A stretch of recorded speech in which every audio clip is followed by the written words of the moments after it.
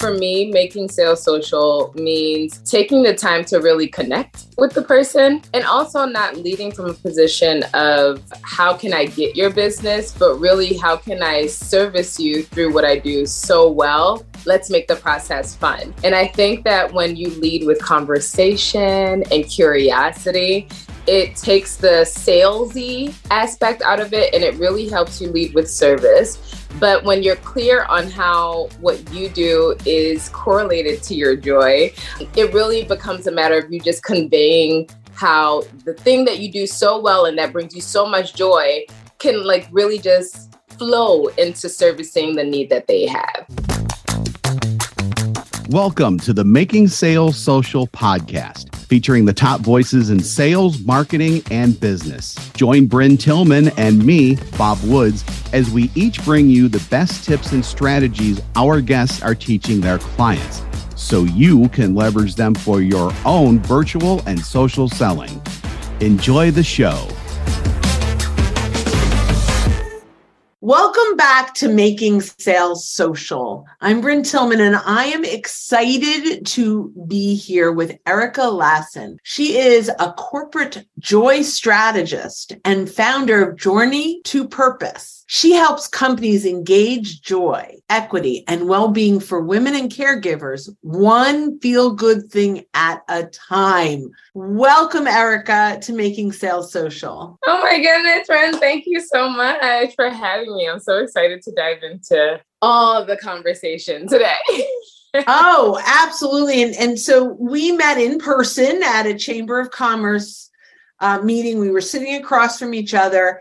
And you just, with your smile and your way, brought joy to the conversation. And then when I found out that you bring joy to the world, I was like, oh, we need to talk, because I believe this is the one thing that corporate America keeps getting wrong.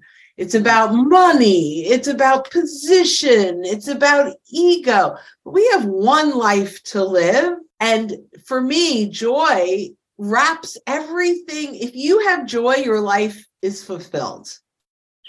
Exactly. So I can't wait to jump in and talk to you about this. But before I do, we ask all of our guests one question. What does making sales social mean to you? Ooh, this is a juicy question to kick off with. But I think that for me, making sales social means taking the time to really connect with the person, and also not leading from a position of how can I get your business, but really how can I service you through what I do so well. Let's make the process fun. And I think that when you lead with conversation and curiosity, it takes the salesy aspect out of it and it really helps you lead with service. But when you're clear on how what you do is correlated to your joy, it really becomes a matter of you just conveying how the thing that you do so well and that brings you so much joy can really just flow into servicing the need that they have. So I think making sales social is really just a matter of connection, conversation, and curiosity. I love that. I think that's fabulous. And, I love the fact that you can get joy out of bringing joy for other people.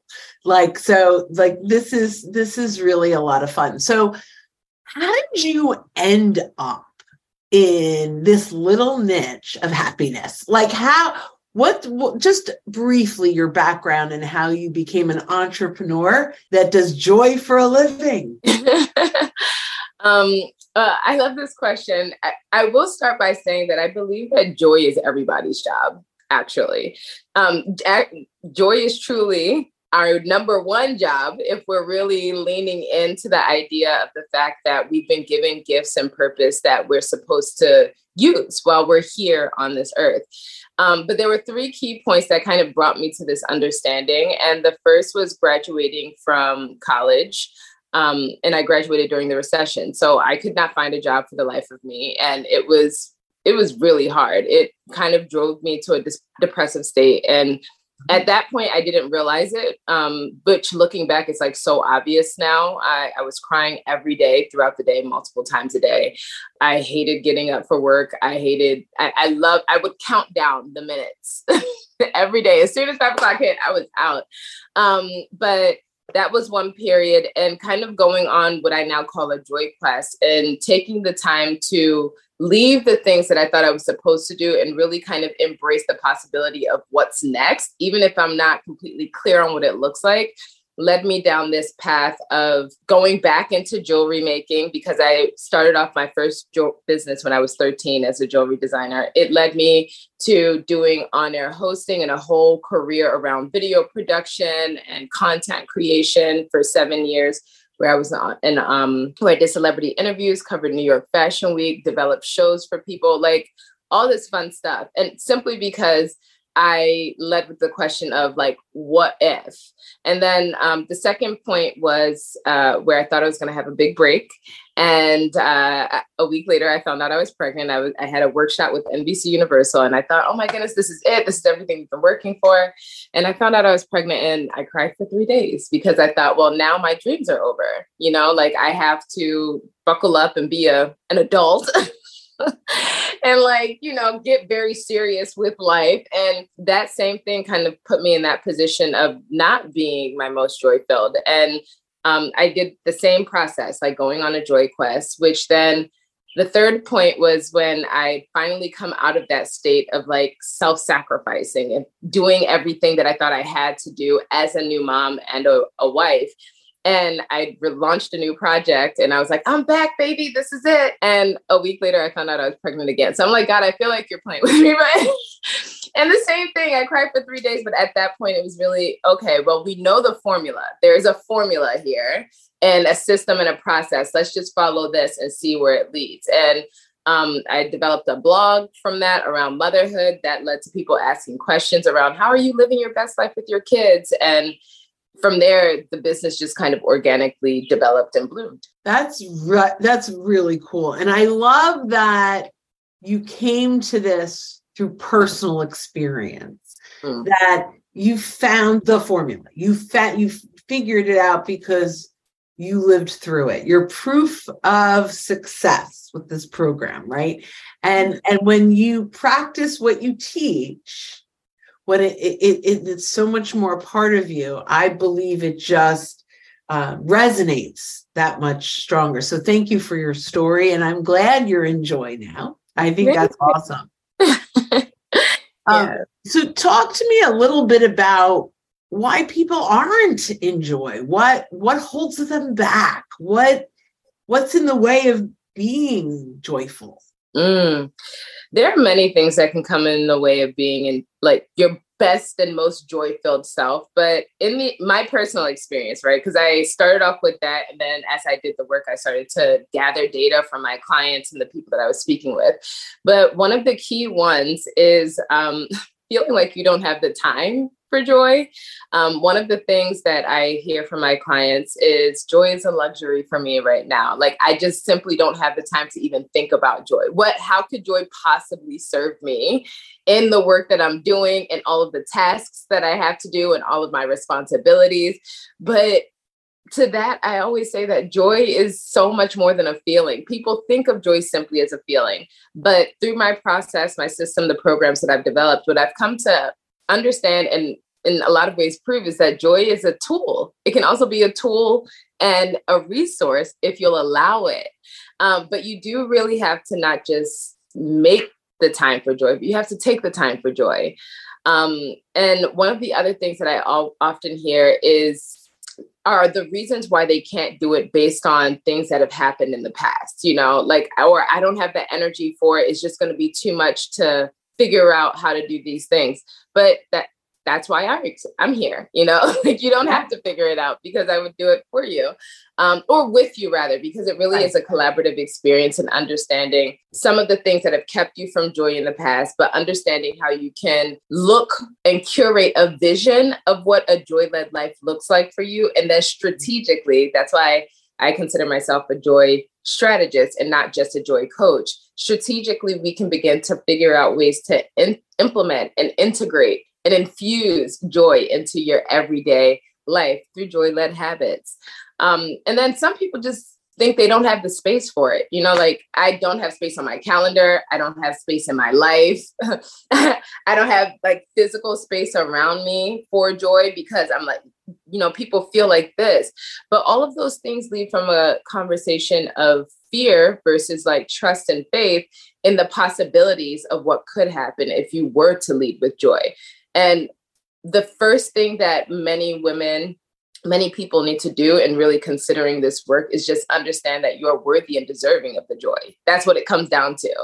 Feeling like you deserve it and you don't have to earn it in order to embrace it.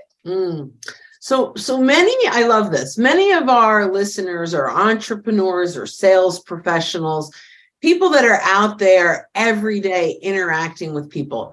How can joy actually help them professionally grow? Ooh, oh my gosh, this is such a good question.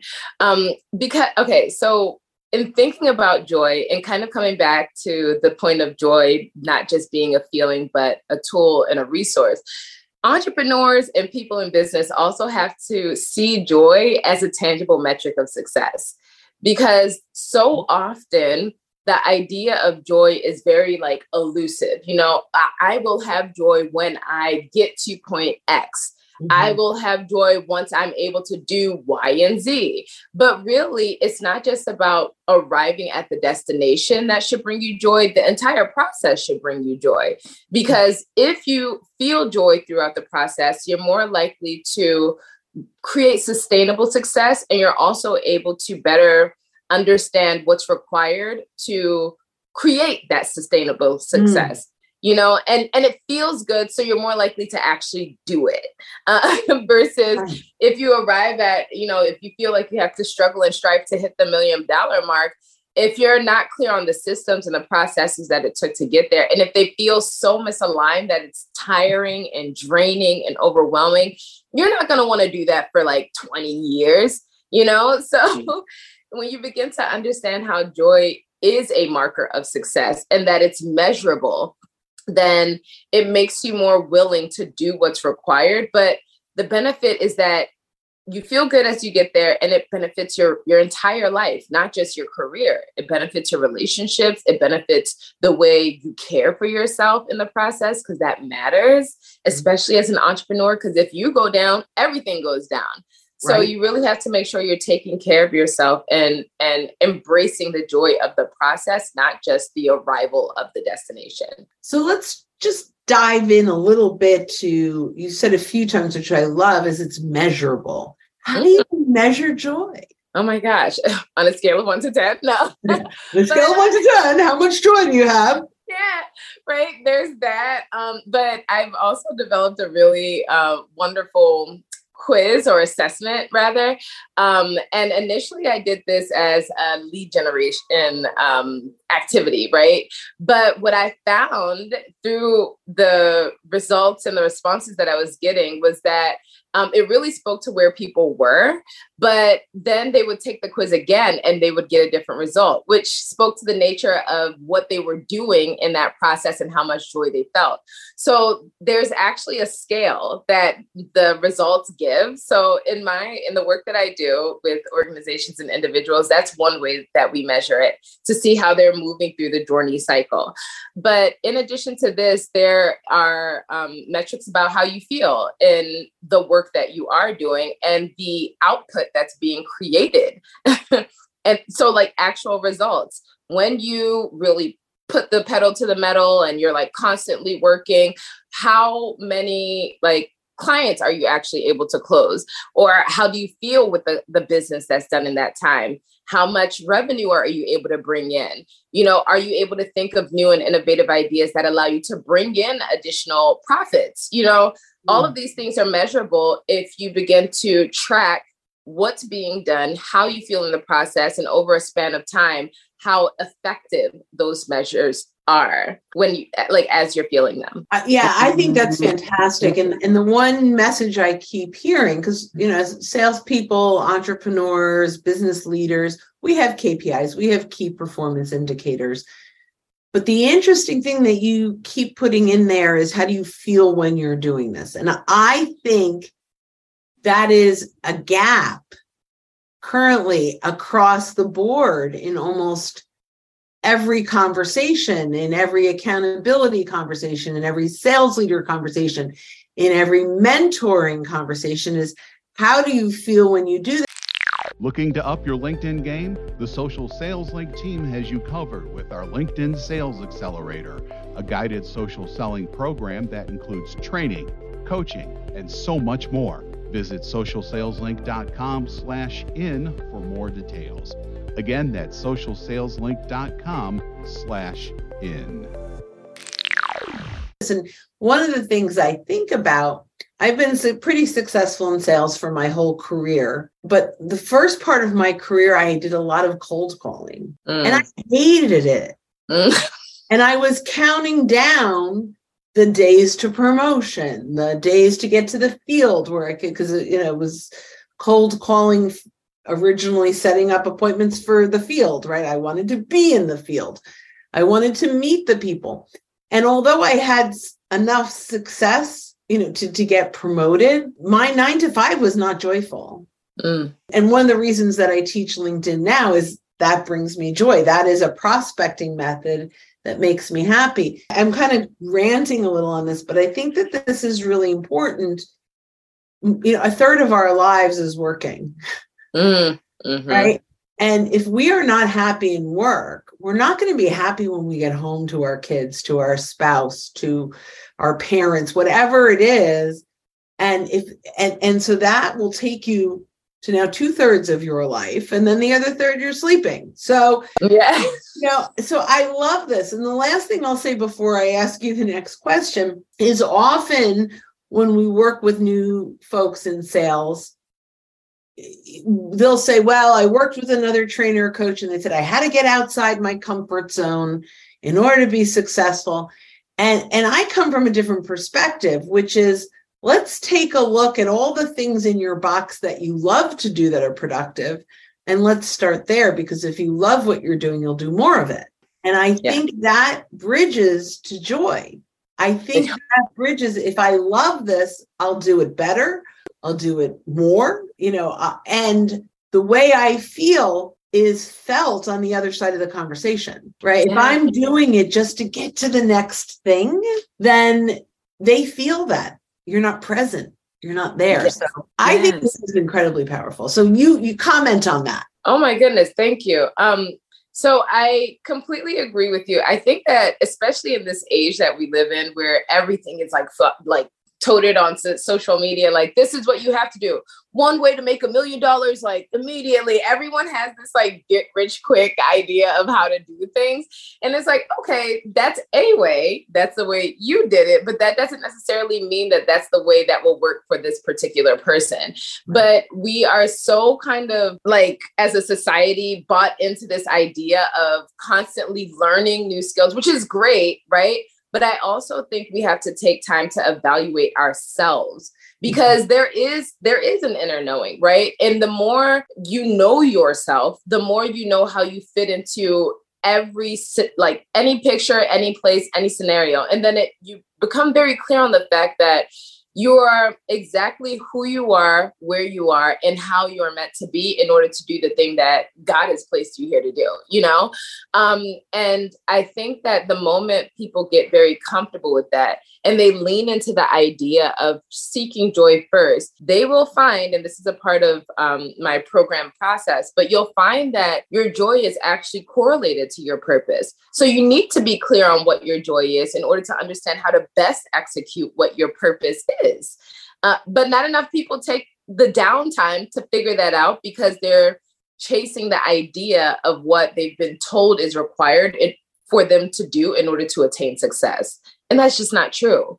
It really is a journey of self-knowing first, and then you can begin to build on that with the skills that are required and needed to take you to the next level. But when you're clear on yourself, you're also clear on who to go to and like which avenues would be best suited for that, versus feeling like you have to pick and take at everything that's thrown at you and given to you. Because there are many ways to do a lot of things, but that doesn't mean that it's always the right way for you. Interesting. So I'm going to kind of throw a little curveball in here. Okay. Which, I have kind of two. The first one is, as a sales leader, how do you create a culture of joy? As a sales leader, how do you create a culture of joy? Oh my gosh. So I think it kind of goes back to what you started to share, even in your own personal experience. As a sales leader, you have to know your people, right? But your people also have to know themselves. And there has to be some type of an understanding across the board, right? When everyone is clear on what needs to be done, when everyone is clear on how it's being done, and also more importantly, why it's being done, that's how you begin to create the culture of joy, because that leveling brings understanding that improves connection, right? Both between management and the salespeople, that creates a safe space for them to maybe articulate, hey, this method that is a part of our process doesn't actually align. Can I try it this way? Or if you don't feel completely comfortable with something, being able to communicate with that with your manager. But it also gives the person freedom to authentically embrace who they are and leverage that in their sales process when they're speaking with prospects. It's no longer a matter of like coming off as a robot or trying to be something that you're not, because who you are is perfectly awesome. You got the job for a reason, right? And I think it also then helps improve communication and collaboration. So it's not just a matter of doing things the way that it's always been done. With this, you can better understand how, as a team, as an organization, you can develop new ideas to help further the core objectives and the vision and the mission of the organization. But first, everyone has to be on the same page about what the vision is. They have to be very clear on what the mission is and what the values are. And as they're clear on what that means on an organizational level, then they as an individual can understand how their personal vision, values, and mission can align with the corporate vision, values, and mission. So it really becomes a matter of everyone understanding the value of showing up exactly as who they are and not something or someone else. That authenticity thing is really important. And as managers, we give them scripts, we give them, and I love the idea that you're not going to get joy from someone else's script. You're not going to portray joy from someone else's script. All right. So because we're talking about sales, right?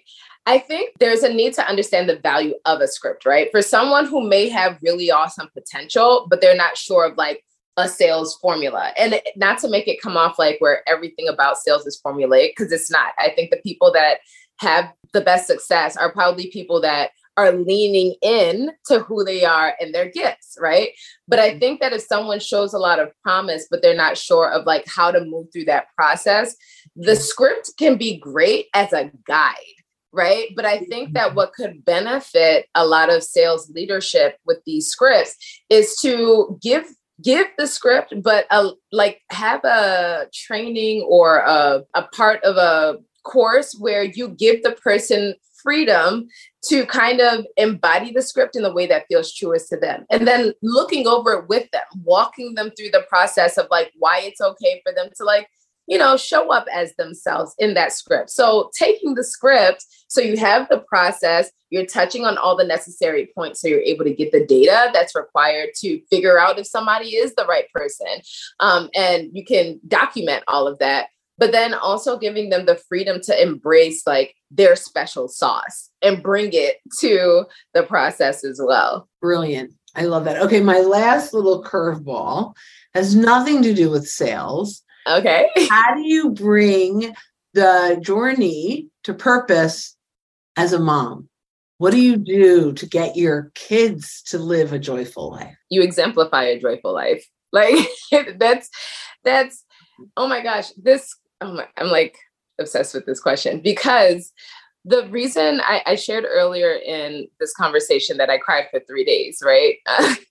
With both pregnancies. And it wasn't because I didn't want to have a family. At that point, like my now husband and I, we'd been together 8 years. I did want the family, but it was this idea of self-sacrifice that I thought, well, this is going to be my life now. I won't have any joy. I won't have any fun for myself. My whole life is going to have to revolve around my family.